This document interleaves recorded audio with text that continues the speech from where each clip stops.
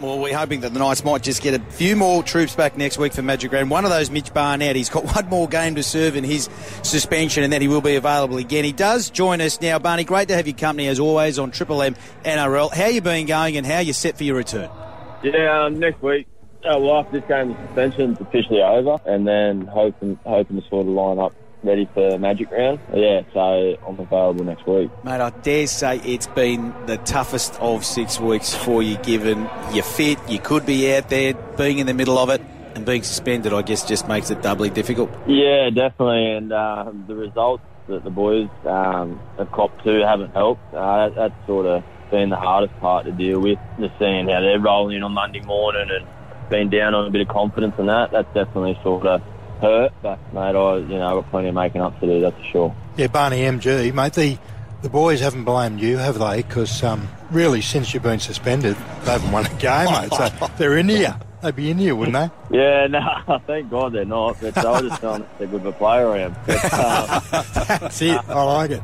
That was MG's trick. They've just sort of lost their mojo a bit and a bit of confidence, and we have had a few injuries. Like I think Fitzgibbon's a big one too, in the left back row. He's back this week, and his talk and his line running really helps blokes like Callum Ponga and that sort of get into the game. Yeah, Barney, Hagues, I think you made a really good point there around just the cohesion of the team, and even yourself, and I thought you were really good, mate, in the middle in that sort of role early on, and I thought the forward pack was sort of all really working well together, but with those injuries and people not there, it's difficult for some younger players sometimes to come in and try and understand the role on the edge or in the middle, because it's so tough in the NRL now to play those minutes and to be able to keep doing those hard things all the time, mate. So I'm sure Fitzy will be good tonight, and the team will be very keen to have you back next week in the middle for sure. Yeah, definitely, Hagues. It's like you said, 50 sort of played around 100 games there, and I'm just over, so there's a few games there. And we lost Clem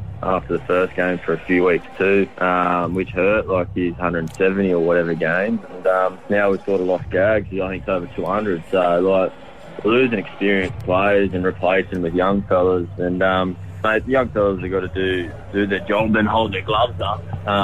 But at the end of the day, a lot of them are sort of young fellas, and it's a tough ask to do it week in, week out. But, mate, us senior boys will be better for them as well when they come in to take that role. And mate, hopefully we can turn around starting this week. Yeah, Barty, I guess you've been through a bit of that. Say when you sort of first joined the club, where you had a number of young guys trying to establish themselves and get their games up. So it's sort of, I guess, gone back to that a little bit with a number of these young guys, trying to get a number of games under their belt where it might help them, and or you and the team for the back end of this year and or into next year. I know you're moving on as such, but you sometimes have to suffer that a bit, don't you, as a group, and then hopefully you get the benefit of it down the track. Yeah, definitely. I think that's a big one.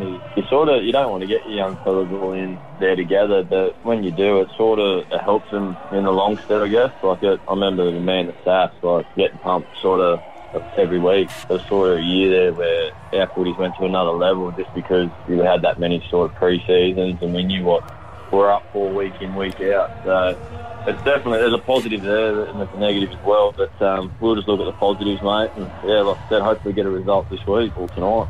Talking about getting even tougher, of course, news just breaking a little while ago that you've lost another one in Big Frizz. Tyson is out and Jack John's now in the starting side, so it's just going to get harder tonight, mate. Yeah, right. I didn't even know that. So, yeah, that's disappointing. Obviously, Big Frizz is a tough character, so it must be sort of, fairly sort of decent for him to not be able to play. But, mate, that's just, it's a good opportunity for Johnsy. He's come off a shoulder, Rico, and I thought he played well-beaten side last week. Played it right for the time he was on there. So, mate, I got a lot of confidence in Johnsy, and yeah, he's not Tyson Frizzell, but I'm sure he'll do a really good job, and I'm looking forward to seeing him go out and get the job done. Yeah, Barney, you've signed with the Warriors. What was the reasoning to go to them, mate? Yeah, look, that was a tough one. It's obviously a big move, and I'm a local junior here at the Knights, but I just think it's a good opportunity for myself heading over there, getting the sort of player position that I want to play. And I think too, while my son's young, it's a good time to experience, another country. And it wasn't sort of one real reason. There was a few reasons, but yeah, they're sort of just the ones off the top of my head. Yep. And Barney, have you spent much time like in New Zealand or Auckland before, much like other than maybe playing the odd game? Is there much sort of? Yeah. So just like only through playing games and stuff over there, and I haven't sort of been around in terms of holidaying over there. It's always sort of something I've wanted to do, but my stepdad's from New Zealand, so good excuse for me family to sort of come over and see us for holidaying, I guess. Queenstown, mate, that's the place. Yeah. Get down there when you can. Well, Barney, mate, I suggest you buy a bicycle when you get there, mate, because fuel over there would be about $3 a litre now. I've heard this. That's the first thing said to me. I'll might get one of electric scooters. Exactly. Good on you, Barney, mate. Thanks for catching up with us. I know it's been a tough 6 weeks for you, but we're looking forward to seeing you back out there next week. Thanks, boys. Appreciate you having me.